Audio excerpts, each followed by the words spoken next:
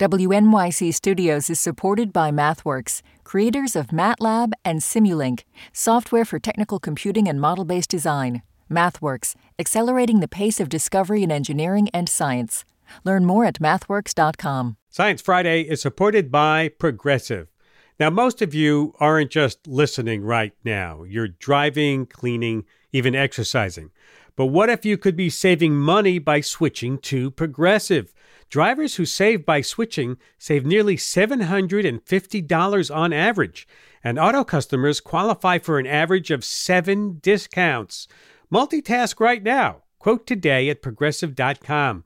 Progressive Casualty Insurance Company and Affiliates. National average 12-month savings of $744 by new customers surveyed who saved with Progressive between June 2022 and May 2023.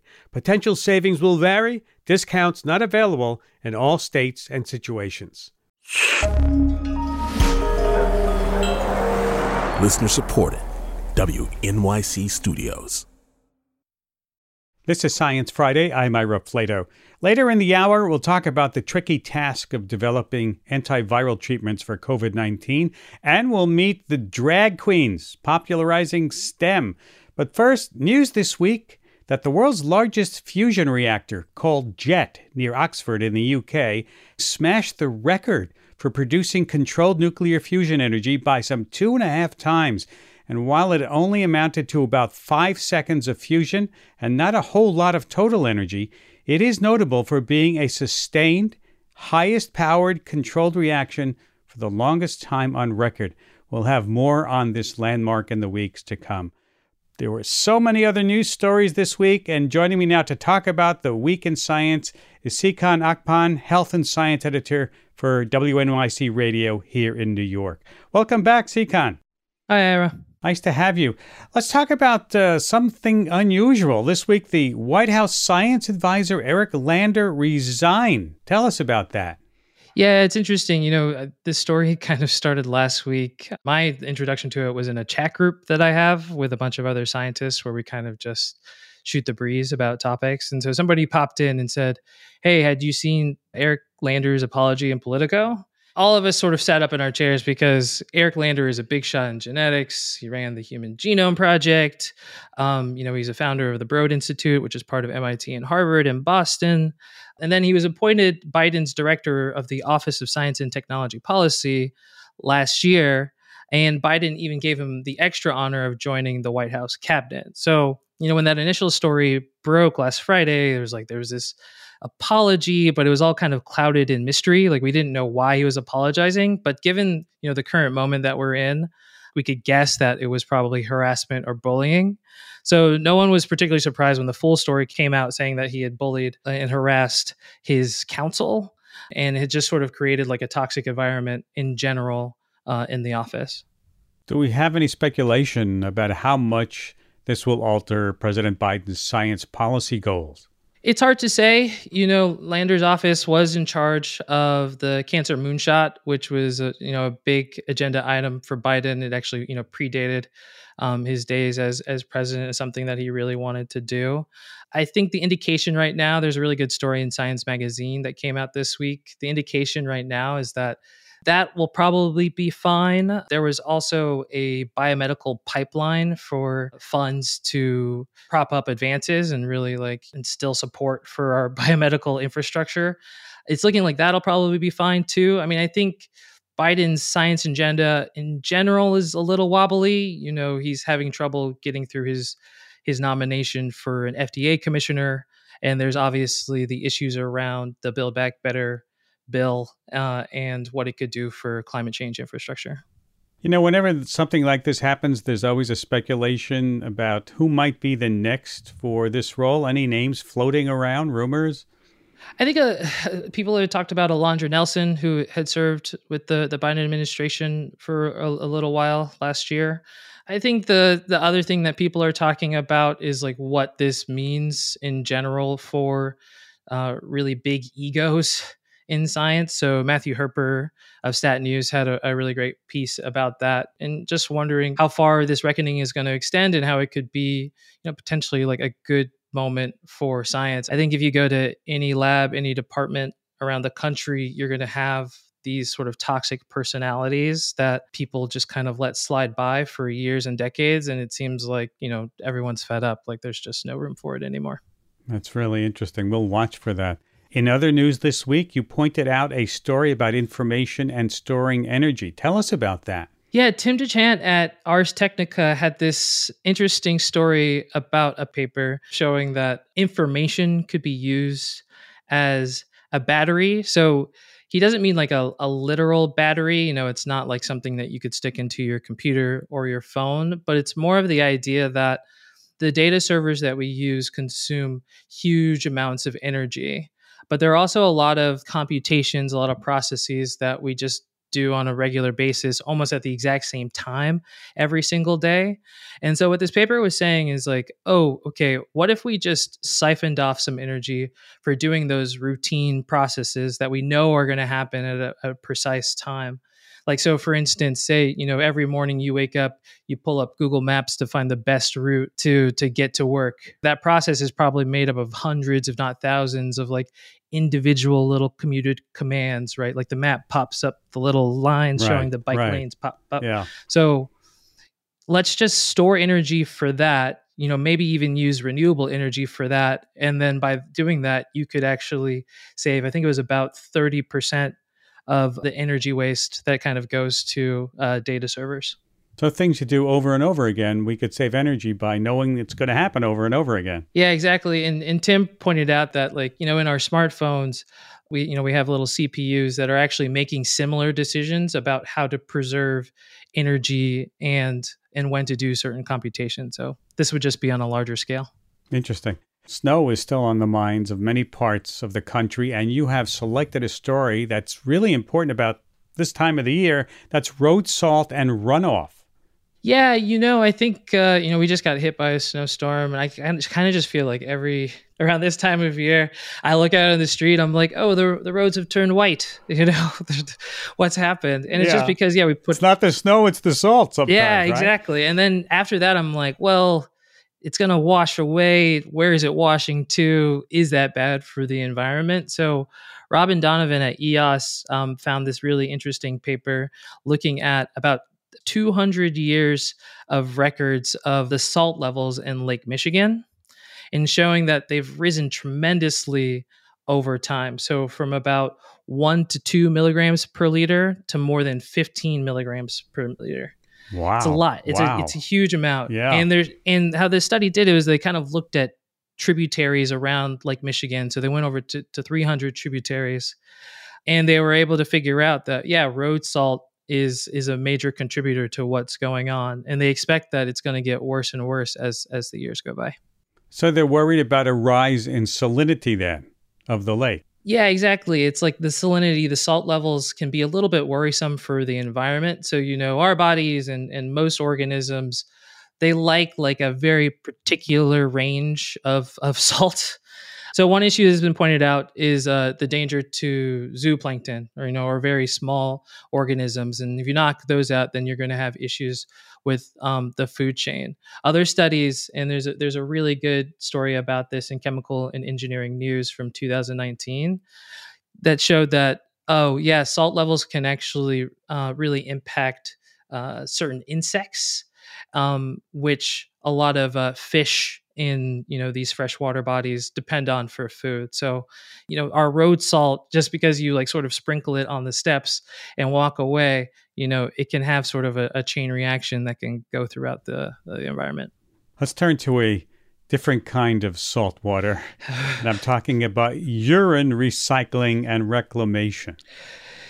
Yeah, this is an interesting story that came out this week in Nature. It's a feature by Chelsea Wald, and I think it struck me because I've been reading Dune, and Dune, they have yeah, that's where they recycle all the urine in Dune, right? Yeah, exactly. They have these suits that absorb their water content, and so this feature essentially talks about how there's an international effort involving a lot of different labs to figure out ways to install toilets in all types of settings. So apartment buildings, stadiums that will reclaim your urine rather than letting it flow into like the general waste system with, everything else that goes into the toilet. And from that, what you could do is you could start to isolate some of the chemicals that are in urine, like phosphorus. And then maybe you could use that for fertilizer for plants. Seems like that would take a fair amount of infrastructure change, would it not? Changing all those toilets to make them special. Yeah, I mean, and that's the thing, there could be a really big payoff in that, certain estimates say that there's probably enough urine to replace about 1/4 of the current nitrogen and phosphorus fertilizers that we use worldwide.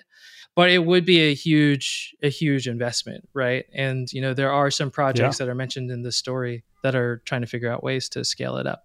And, there might also be some unintended consequences in that when we take drugs, right, we excrete them into our urine. So you're going to be having a whole bunch of recycled drugs that might be put into the soil and wherever. Yeah, it kind of depends. I mean, I think there are a few different ways to kind of collect and process the urine. One way is to just take it and put it in a storage tank and then take it from that storage tank and just spray it on your crops.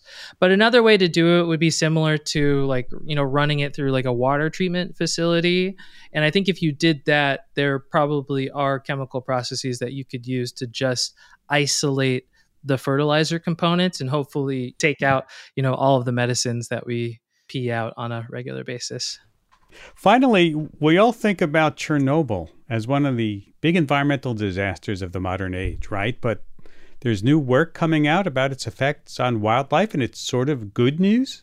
Yeah, I'll just point people to this story because it's really long and super interesting. It's in Knowable magazine, and it's by a science writer that I really like, Katarina Zimmer.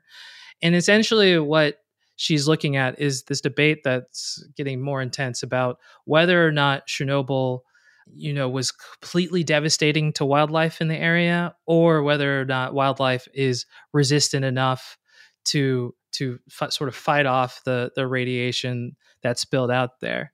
It kind of speaks to a topic that I'm interested in, the replication crisis. This idea that, some studies that we published many, many years ago, maybe the methods weren't that great, maybe the measurements weren't that great, and now we're kind of finding the opposite. And the reason I like those types of stories is because science is a process, right? No one study can really prove anything. And so I enjoy sort of seeing these debates and people trying to learn, what exactly is happening in the world, which is why we do science. And we enjoy having you on, Sikhan. Oh my goodness, I'm blushing. Thank you. Thanks for coming up early. Sikhan Akpan, Health and Science Editor for WNYC Radio here in New York. We're going to take a break, and when we come back, a closer look at the antiviral drugs of COVID patients. Stay with us. Science Friday is supported by ZBiotics. The team of PhD scientists at ZBiotics are tackling rough mornings after drinking with their new pre-alcohol probiotic. This probiotic breaks down the byproduct of alcohol while you drink and sets you up for a great next day. Check out the cutting-edge technology for yourself at zbiotics.com/Friday and use the code Friday to get 10% off your first order. ZBiotics is backed with 100% money-back guarantee, so if you're unsatisfied for any reason, they'll refund your money. That's zbiotics.com/Friday and use the code Friday at checkout for 15% off. WNYC Studios is supported by the Natural Resources Defense Council. Using science, the law, and people power, NRDC is committed to confronting the climate crisis, protecting public health, and safeguarding nature. They address the impact of fossil fuels on communities and our environment. They help protect wildlife, public lands, and irreplaceable ecosystems that all living things depend on.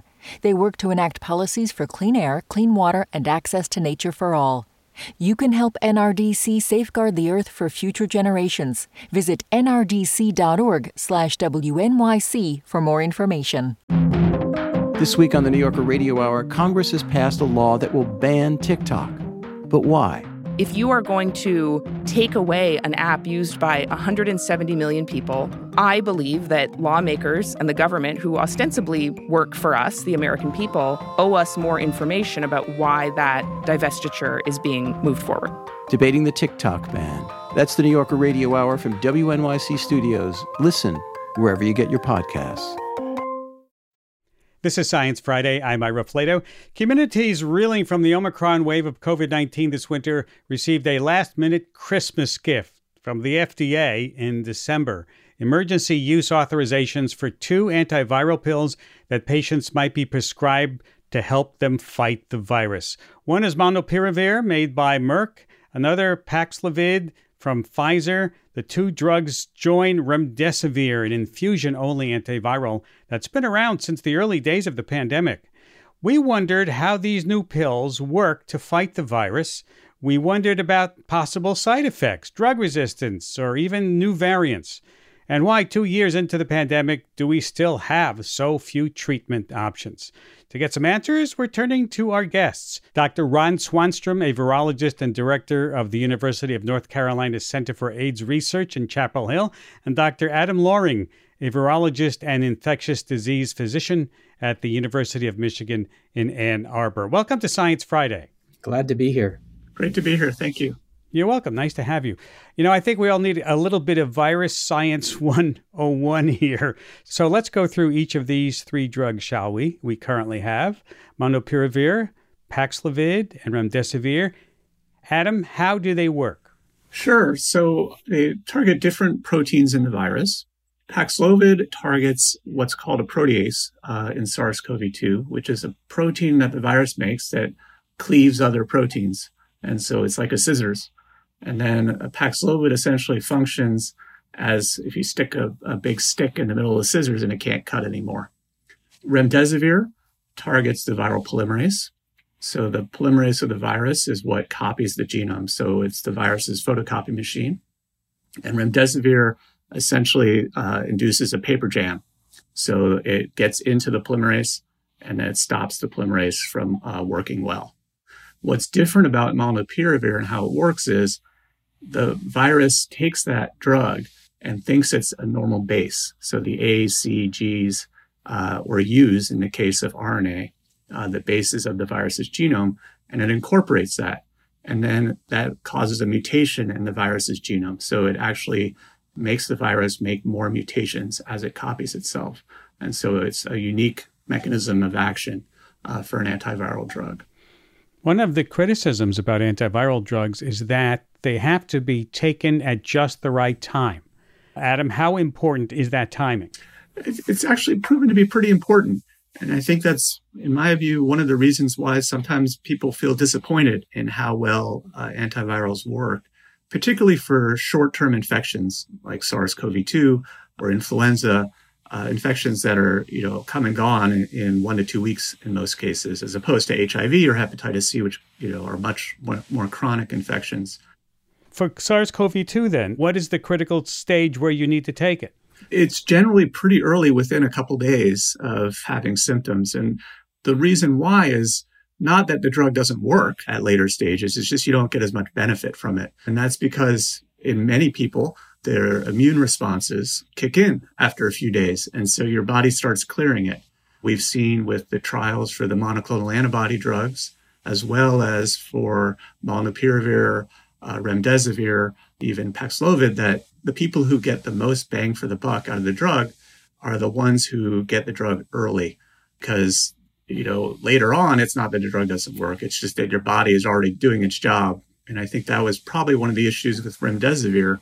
It was pretty unimpressive early on in the pandemic when we were giving it often to people a week in to their disease course. But the latest studies, which really tried to get it in to people very quickly for just a 3-day course, really showed, remarkable benefits. Ron, is there anything away about how the antivirals work that may be more concerning to you than, let's say, an antibiotic?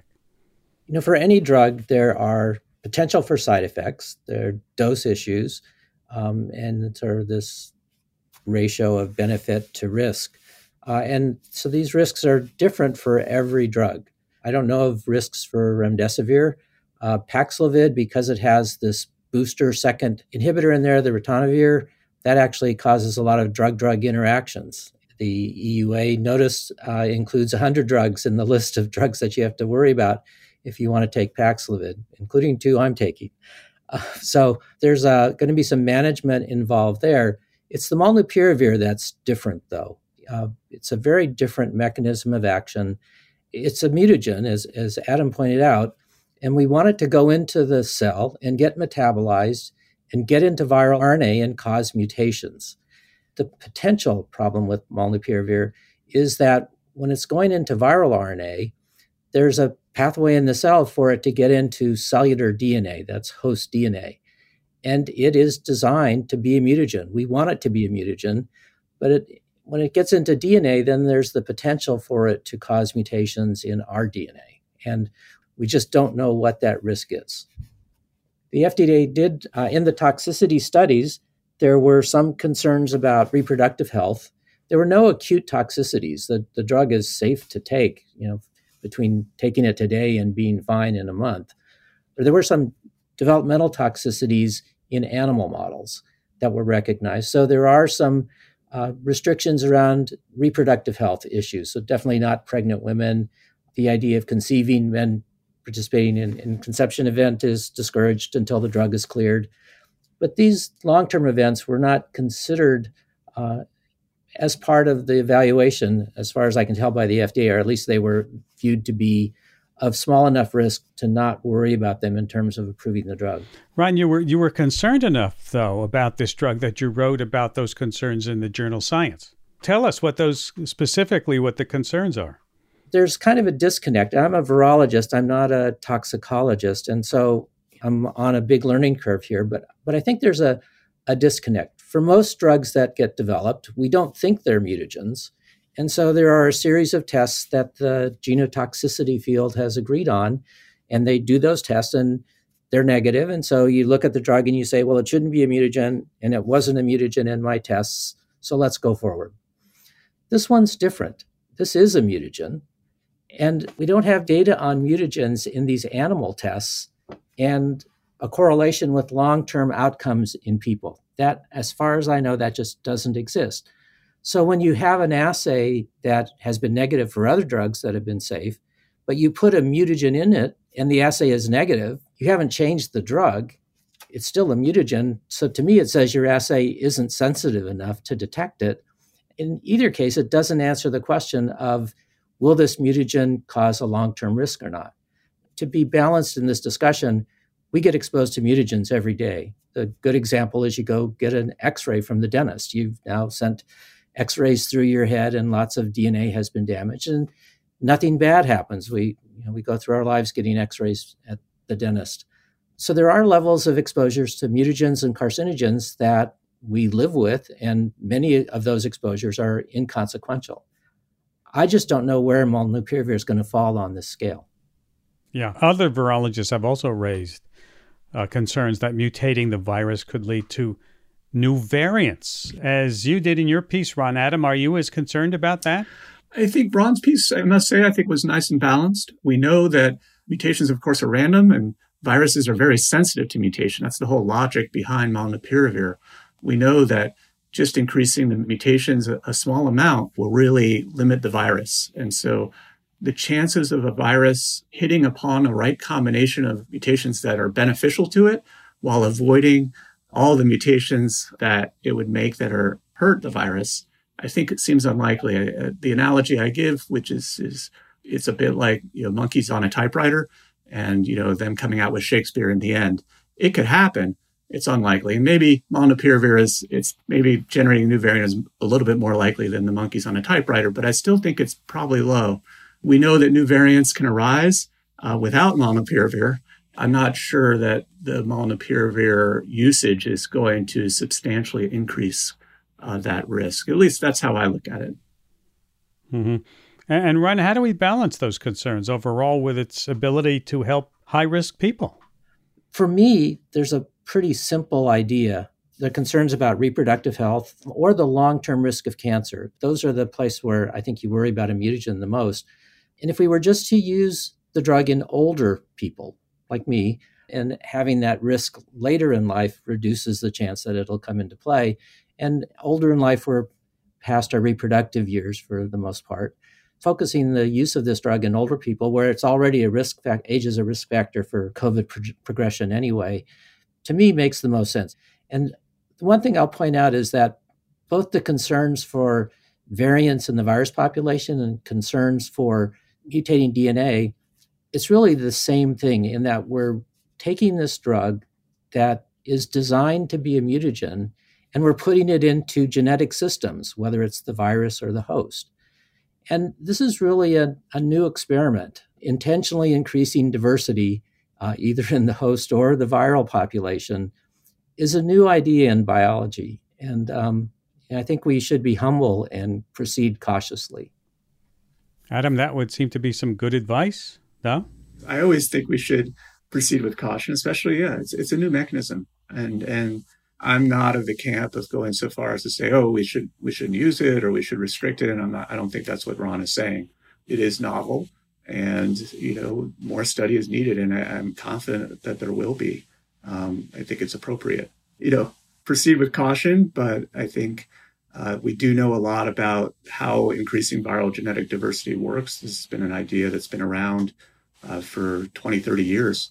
This is not something that's come out of the blue. There is a body of work there, but I think we need to, follow this closely and follow these patients closely moving forward, because there's always things that, we don't know. And that's what science is all about. Molnupiravir, with these concerns in mind, only reduces the likelihood of hospitalization and death by 30%. Paxlovid does seem much more effective despite having so many drug interactions. Is there something harder about creating antivirals that work decisively for most people? Ron? A fair question to ask about molnupiravir. Its interim analysis was 50% effective, which sounded better. Its end analysis was 30%, which was definitely less. And I think it depends a lot on when you get patients. As Adam pointed out earlier, the earlier you take it, the better. I think for any of these antivirals, the later you take it, they'll look worse. So no one's done a head-to-head comparison of Paxlovid and molnupiravir to find out if it really is that much better in this when you identify patients in the same way. I think molnupiravir has the potential to be more active than we saw in the trial. Again, no head-to-head comparison has been made. The other thing about molnupiravir to keep in mind is it is a broadly acting antiviral. It will work against essentially any RNA virus. We don't need to have a targeted drug. Because it's attacking the genetic mechanism of the virus, it'll be ready to go on day one the next time a new virus shows up. So that's one of its advantages that we should keep in mind. But right now, it does look like Paxlovid is the big winner in terms of an orally available drug that I would certainly want to take if I was SARS-CoV-2 positive on day one. Just a quick reminder, this is Science Friday from WNYC Studios. In case you're just joining us, we're talking to virologist Ron Swanstrom and Adam Loring about the challenge of developing antiviral treatments for COVID-19. People listening to this show are all prospective patients who might receive these drugs at some point. If COVID is indeed not going away, how should we be listening to this conversation and making choices about what to ask for if we end up needing treatment? Unfortunately, right now, most people are not going to have a choice. These drugs are in a very short supply through the Omicron surge. There are Byzantine pathways to getting them to people that differ across localities because they're just not widely available and there's so much need. There are elaborate criteria that different health systems and states have over who gets which drug. So it's often right now just not a choice. As we move forward in the future, there are going to be, just like with other drugs, that there are certain patients who you want to use one drug in versus the other, depending on, what are the meds they take, what are the conditions they have, where we learn that these drugs can be used best. I think there's been a lot of talk about, this one's 30% effective at preventing hospitalization and death. and one is 90%. So why would I want this terrible drug that's only 30%? Well, that's actually pretty good as a drug. And, I think we saw with remdesivir that the early trials were pretty disappointing, but now we, do more work and learn more about the drug and how best to use it, and we get better results. And so I think in the future, as we emerge from the surge, we'll learn which ones are best for which patients. Some people might even get combinations of these drugs. Now, I know you two have worked with HIV and influenza. Do you think, and they're still around, right? We don't have a cure for either one of them. Does COVID look like it's heading in that direction? It's going to be around for a long time. And we just better get used to dealing with it. Ron, what do you think? Yes, it's probably here to stay. There are many people who aren't vaccinated, many people who will be very slow to get access to treatment. So the virus will keep circulating. We need to have some understanding of how much pre-infection or previous infection protects against the virus coming back. That will determine how much it can continue to circulate. But then also the thing that we seem to be incapable of predicting right now is the appearance of new variants. And so, if there's the next Omicron or something that has the properties of Omicron that allows infection, people who have been previously infected and even people who have been vaccinated, then we'll be in this cycle. But if Omicron was just a rare thing, if we don't see any more Omicron equivalents, then I think we'll be in a good spot. Adam, your thoughts? Yeah, I think I largely agree. My sense, and I'll preface by saying I've been wrong many times over the past 2 years, is that, as we build up immunity, that we certainly won't have the disruptions that we've been having for the past 2 years. My hope is that will move us much closer to, I think, what many of us consider normal moving forward. And, we're going to have to see what that means in terms of getting vaccinated again, and then these drugs and how we're going to use them. And, can they be used to prevent infection? Can they be used as prophylaxis? There's a lot to learn in the next year or two in terms of, what the future holds for SARS-CoV-2. Dr. Ron Swanstrom, a virologist and director, University of North Carolina Center for AIDS Research in Chapel Hill. Dr. Adam Loring, a virologist and infectious disease physician at the University of Michigan in Ann Arbor. Thank you both for joining us. You're welcome. It's been great. Thank you. We have to take a break, and when we come back, I'll look at the wonderful world of science-focused drag queens. Yes. Science Friday is supported by ZBiotics. The team of PhD scientists at ZBiotics are tackling rough mornings after drinking with their new pre-alcohol probiotic. This probiotic breaks down the byproduct of alcohol while you drink and sets you up for a great next day. Check out the cutting-edge technology for yourself at zbiotics.com/Friday and use the code Friday to get 10% off your first order. ZBiotics is backed with 100% money-back guarantee, so if you're unsatisfied for any reason, they'll refund your money. That's zbiotics.com/Friday and use the code Friday at checkout for 15% off. WNYC Studios is supported by the Natural Resources Defense Council. Using science, the law, and people power, NRDC is committed to confronting the climate crisis, protecting public health, and safeguarding nature. They address the impact of fossil fuels on communities and our environment. They help protect wildlife, public lands, and irreplaceable ecosystems that all living things depend on. They work to enact policies for clean air, clean water, and access to nature for all. You can help NRDC safeguard the Earth for future generations. Visit nrdc.org/WNYC for more information. This is Science Friday. I'm Ira Flato. Who is your generation's favorite science popularizer? Was it Don Herbert, Mr. Wizard? Just sprinkle that over the camera. Why don't you tell me what it is before you do it? It's called lycopodium. Lycopodium? Lycopodium. So it'd be similar to perhaps a lectern. Or the legendary Carl Sagan? The Earth is a very small stage in a vast cosmic arena. How about Bill Nye? Bill Nye the Science Guy. Bill Nye the Science Guy. Our modern age of social media has fostered a new look and new science messengers, STEM-focused drag queens. These are queer folk who mix the flashy fashions of the drag world with science education. Like Analytical, who does coding tutorials, and Dr. Sass of Sassy Science, who champions diverse voices in STEM. There's a wild world of science-savvy, drag-draped communicators out there, and two prominent voices join me today. Kyne, a mathematician based in Kitchener, Ontario, and Patagonia, environmental activist and educator based in Bend, Oregon. Both of you, welcome to Science Friday. Thanks for having us. Hi, Ira. Nice to have you. Kyne, let me start with you. Drag is a very visual medium, which makes it a bit tricky for us on radio, but I want you both to describe for our audience how you mix science and drag. What does that look like visually for both of you? And as I say, Kyne, you can begin. Sure. So it's funny. I started out just as a drag queen, like doing shows and lip syncing. I had a YouTube channel where I was like showing people how to style wigs.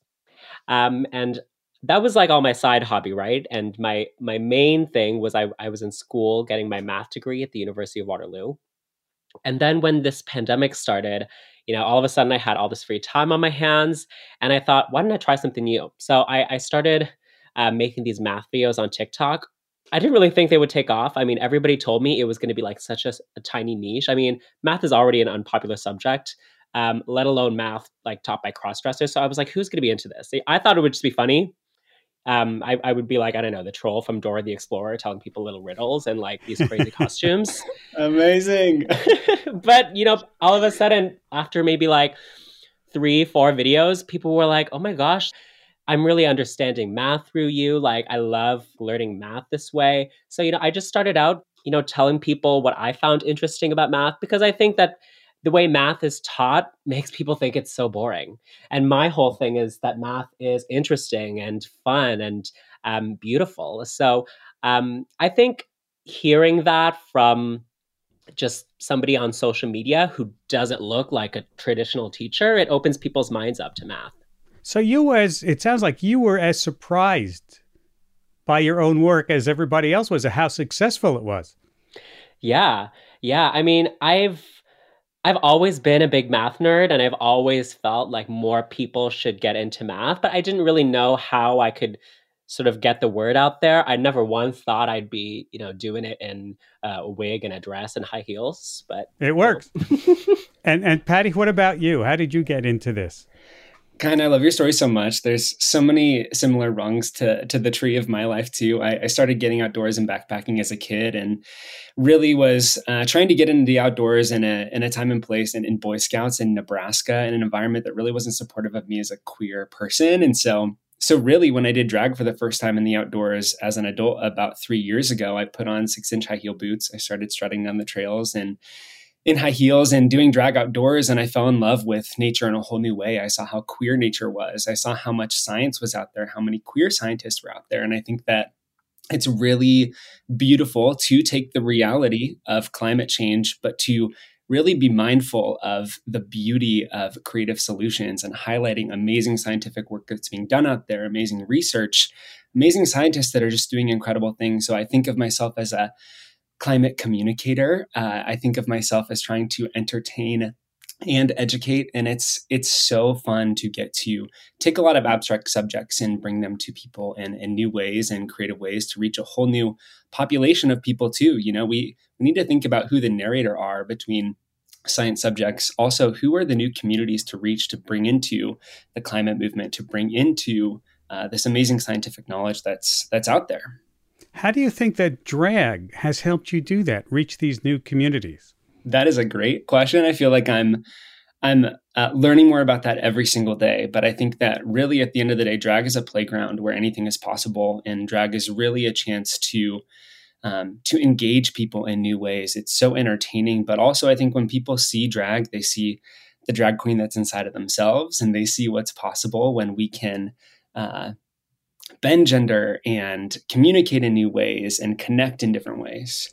Kyne, do you also think that there's a drag queen inside of each of us and you can tap into that? I think so. I think drag, it like opens people's hearts. It makes people comfortable. it makes people just feel more, outgoing, and they want to have a laugh. So to have drag queens be the educators and the influencers, it makes people more ready to, maybe take a pill they wouldn't have wanted to swallow yesterday. I watched your math TikTok pieces and thoroughly enjoyed your math teaching skills, because although you are singing and you're changing outfits, I can see that you take these math lessons very seriously. Oh, I do. Math is it's always been my favorite subject, and it's always been my passion. So, looking good is important, but also teaching the math is very important to me. And you put a lot of work into it. I mean, people might get the impression just because you're doing drag, it's very easy to do. But I can see from the TikTok lessons, you've put a lot of effort into these. Yeah. Well, I start out with just an idea. Sometimes I'll get ideas from my followers or from books that I've read, and I'll maybe highlight a section in a book and think, oh, that would make for a good TikTok. So from there, I start researching stuff. I put it into a script, and I really think that TikTok and the whole 60-second format has really taught me to be more concise. If I were to make a YouTube video about pie, for instance, I think I could just go on and on. But the fact that TikToks have to be this short length, it's really forced me to think, okay, what are the most interesting parts about this? What are the most important parts? And I think, because people have such short attention spans, it's really been so magical, and it's been a great way to capture people's attention. Let me address this to both of you. Do you think that you would see it as a supreme triumph if teachers assigned your lessons to their classroom students? That would be a dream. It'd be amazing. It's so awesome, too, to get to do what we do on the internet, I feel like, and be able to take that into real life and into science classrooms. It's been amazing to be a guest speaker inside science classrooms and to see kids' faces light up with someone that maybe represents them that they've never seen before in media, that they've never seen as a science communicator. So that's been one of the most special parts of the journey for me. Agreed. Really interesting. Patty, you recently launched a nonprofit, I understand, called The Outdoorist Oath. Tell me about the mission behind this project. Yeah, we believe that we need to stop the siloed conversations of planet inclusion and adventure and really start getting people into the outdoors in many different ways outside of the definition of quote unquote outdoorsy that we've known, and really embrace the outdoors, because if we can fall in love with the planet, then we can better fight for it, right? Because we fight for what we love. So we want everyone to get outside, connect to the planet, connect to themselves, connect to people that aren't necessarily like themselves or look like themselves, and then intersectionally fight for planet Earth, because this is the only planet with a Beyonce on it. Whom do you imagine? Whom do you imagine is your audience? Do you define it in a certain way? Do you aim it at a certain audience? Because that's a question most communicators get. Who are you trying to reach? Kind, you want to go for it? I'd be curious to hear from you. It's funny. When I, write my little TikToks, my goal is to reach people around high school age, college age. I don't find that I'm that good at teaching very, very young kids about math.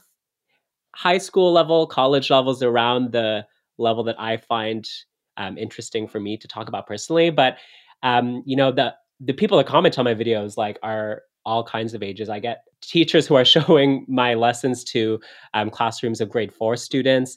I get people who are long out of school in their 30s, 40s, 50s saying that I've, reignited a love for math. So I guess my videos are for everyone. But when it comes to, the curriculum, I guess they're targeted around a high school, college level. Patty, any comment? Yeah, I definitely think that when I think about my audience, I definitely think about a younger version of me, someone who watched a lot of science communication as a kid and didn't see anyone like me. I think a lot about queer youth and about different ways to reach them, especially around environmental messages. But I also think a lot about allies. I think that oftentimes we forget the power of allyship and allies in the fight for climate, or in the fight for social justice, or in the fight for just a more inclusive outdoors. So I definitely try to be as inclusive as possible and trying to speak to as many people as possible, while also still remembering that I'm kind of speaking to a younger me. Yeah, because you're both very active on social media, which I think skews your audience to younger folks. Don't you agree? I think you'd be amazed. I have a lot of 50, 60, 70-year-old people who follow me when I do group hikes and take the community offline to in real life.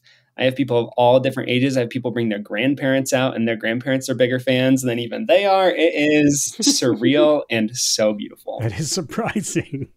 But I would also imagine that because we are in a new media and because the way you do what you do, there must be some pushback from people who just say, this is not the right way to teach. Do you get that kind?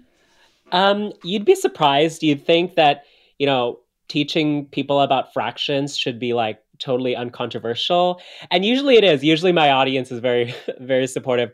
Sometimes, I'll get the occasional comment that I'm, corrupting the youth or, trying to emasculate the men, whatever is the talking point these days. But that stuff really just rolls off my back.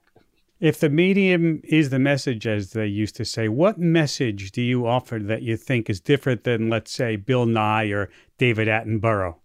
In terms of what I have in common with them, I'm trying to show that math and I guess STEM in general is wonderful, and I'm trying to instill a love for learning in people.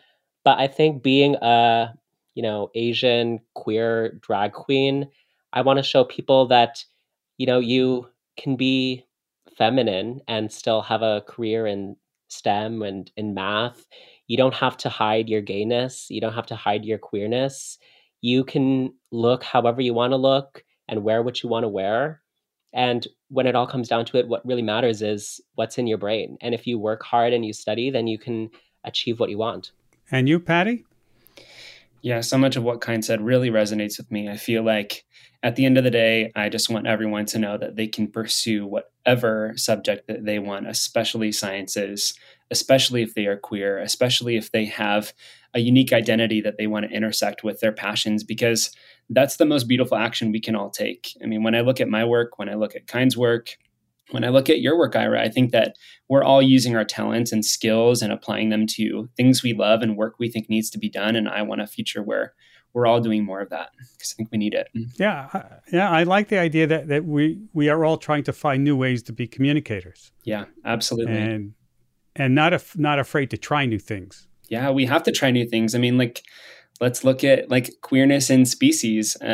Queerness is a pioneering trait in species where we're figuring out new ways to do things, new ways to not only survive, but thrive. And I think nature teaches us every single day that diversity in any environment is key for an environment to thrive. And I think that we really need to apply that to STEM. We really need to apply that to the sciences field, because I think that through our diversity and who we are and our identities, we're going to be such a beautiful future that really supports an ecosystem, especially of youth that are different than ourselves, to join us. It is certainly true that nature really likes diversity, and you can't have nature without a lot of diversity there. Was there a science communicator who inspired you, Patty, when you were growing up? It's hard to not think of my childhood without thinking about the TVs that we rolled into classrooms, into the science classrooms, and see Bill Nye on the screen. And I think I just really fell in love with how such an abstract subject of science or math, for example, could be so beautifully entertaining as well. And I think a lot of that's influenced the work that I do nowadays. And I think when I'm even thinking about the work I do now, there's amazing science communicators like Hood Naturalist, who's an amazing Black femme scientist, who's a birder who is teaching incredible things. So I think that I'm really glad that it's being diversified in so many different ways nowadays too. Kyne, you too? Do you have someone who influenced you?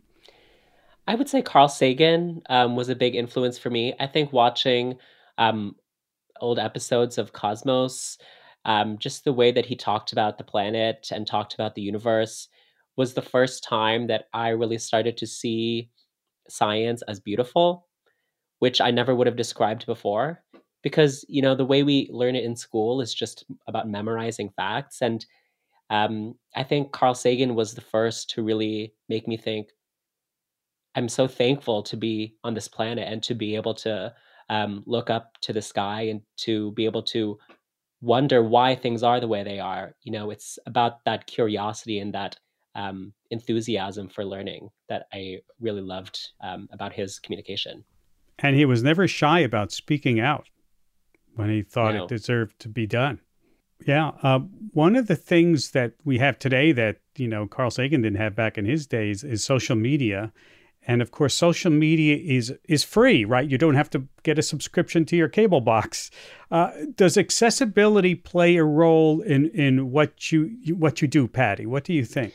Yeah, for sure. I mean, there are so many barriers for entry to the outdoors. You have to have thousands of dollars of gear. There are so many barriers of entry to academia and being able to read through thousands of pages of paper, probably maybe not even in your first language. There are so many barriers to not feeling safe as a queer person in different labs and in different environments. So I really feel like social media is an amazing place that removes barriers and improves access to reach new people in new ways. And I think social media gets crapped on a lot, that it is kind of seen as just like a less than tool, or can be cheap or like low quality or kind of bad for us. And I say social media is a tool. I think it depends how we use it, right? We can use a tool for good. We can use a tool to build. We can use a tool to harm. And so I'm really trying to think about how can we use social media as a tool in science to share information, to build community, to build authentic community that really removes barriers and improves access. Speaking of social media, trust in science has been a big issue forever, but especially over the past few years. How do you build trust into what you do, Patty? I mean, I just try to be as transparent as possible as to my process, and always to not be the expert, but to be a communicator of experts' information. I'm always trying to do literally works cited in my captions, and to really truly bring forth the knowledge of these amazing people that are getting accreditation for what they do and communicating there. But it's also just about being real. I call out when I mess up, when I misstep, when I maybe have my mind changed, or when I learn something new or contrasting to maybe some information that I shared. So I think it's just about being human. Kind, do you agree with that? Oh yeah, 100%. I especially agree in, communicating that I'm not the expert, but that there are other experts who I'm trying to spotlight. I feel as though, sometimes with math, you don't have to trust what comes out of my mouth. I'll put the ideas out there, and then people can research on their own and dive a little bit deeper. And, there will be lots of times that I'll put up a video and people disagree with a solution. Like I'm thinking of the recent video I did about straws. How many holes does a straw have? People disagreed about that. Or the famous Monty Hall problem.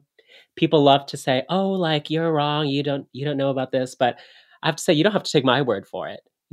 Research yourself and, dive down this rabbit hole and learn for yourself and come to your own conclusions. Yeah, that's a really good attitude.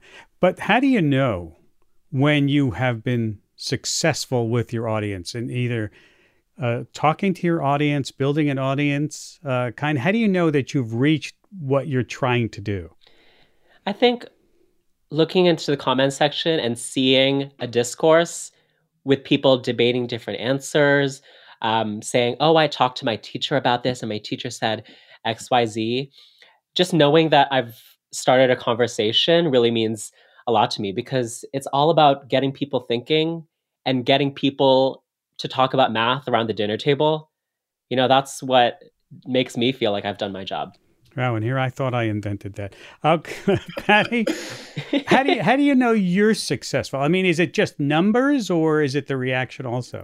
Yeah, I think it's the reaction. I also think it's, again, taking it into the real world, seeing queer people outdoors, seeing them take up space in the real world and make space for other queer people, for other people that are passionate about climate, that are BIPOC or queer, come from systemically excluded communities. That's the real goal for me, is get together online and then get together offline, get together in real life and make action and make an impact together and really harness the power of collective action, whether that is via online in a discourse like Kind's Head, or whether that is getting together and making action happen in the outdoors or in the field of science. Last question for both of you. What do you see as the future of science communication? And by that, I mean, do you see more room for creative personalities like yourselves? I think the future of science communication is social media. I think with social media, you don't have the same gatekeepers as you have in traditional media. Neither I nor Patty had to get a show greenlit by some, office of executives. We just went on social media and started doing our thing. And I think because of that freedom, that's, opened the door to all kinds of different creative personalities. So, I'm so excited to see who will be the next communicators in our field. Patty, do you think that that drag science is a flash in the pan? Oh, no way. Or is it going to be around forever? It's going to be around for forever, at least as long as I'm on planet Earth, as long as Kind's on planet Earth. And also, like, the kids these days, I just cannot get enough of youth and where they are taking the field of science and how they are studying at Yale or Harvard and doing these incredible media projects to really think about how are we translating what we are learning here, what we're studying here to people, and removing barriers and avoiding gatekeepers. So when I think about the future of science, I think it looks queer as hell. I think it looks full of BIPOC people. I think it looks full of people who are passionate about just sticking their talent and their special skills and their identities and applying it to the field of science and hopefully making a future where all of us feel more welcome and where we can really truly be grounded in the one thing that unites us all is this planet, and it's time to fight for her. Can't say anything better than that for an ending. We have unfortunately run out of time. I want to thank both of you for taking time to be with us today and really love what you are doing. Kind, mathematician, drag queen based in Kitchener, Ontario. Patty Gonia, environmental activist and educator based in Bend, Oregon. Thanks so much for having me. Thank you so much, Ira. If you want to know more and see photos of the folks in the STEM drag community, you can head to our website, sciencefriday.com/STEMdrag. Here's Charles Bergquist with some of the folks who helped make this show happen. Thanks, Ira. Danielle Dana is our executive director. Beth Ramy is our controller. Ariel Zich is our director of audience. Annie Nero is our individual giving manager. And I'm radio director Charles Bergquist. Thanks for listening. Thank you, Charles. BJ Liederman composed our theme music. And don't forget, every week you can learn amazing science facts, win nerdy swag, and be rewarded as a listener of Science Friday at our weekly trivia nights. Join us every Wednesday night at 8:30 p.m. Eastern Time on our YouTube channel for the best free science trivia out there. RSVP at sciencefriday.com/trivia. And don't forget, you can also email us. Our address, scifry@sciencefriday.com. Have a great weekend. I'm Ira Flato.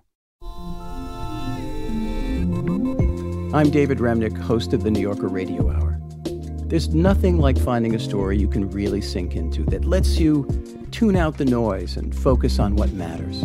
In print or here on the podcast, The New Yorker brings you thoughtfulness and depth and even humor that you can't find anywhere else. So please join me every week for the New Yorker Radio Hour, wherever you listen to podcasts.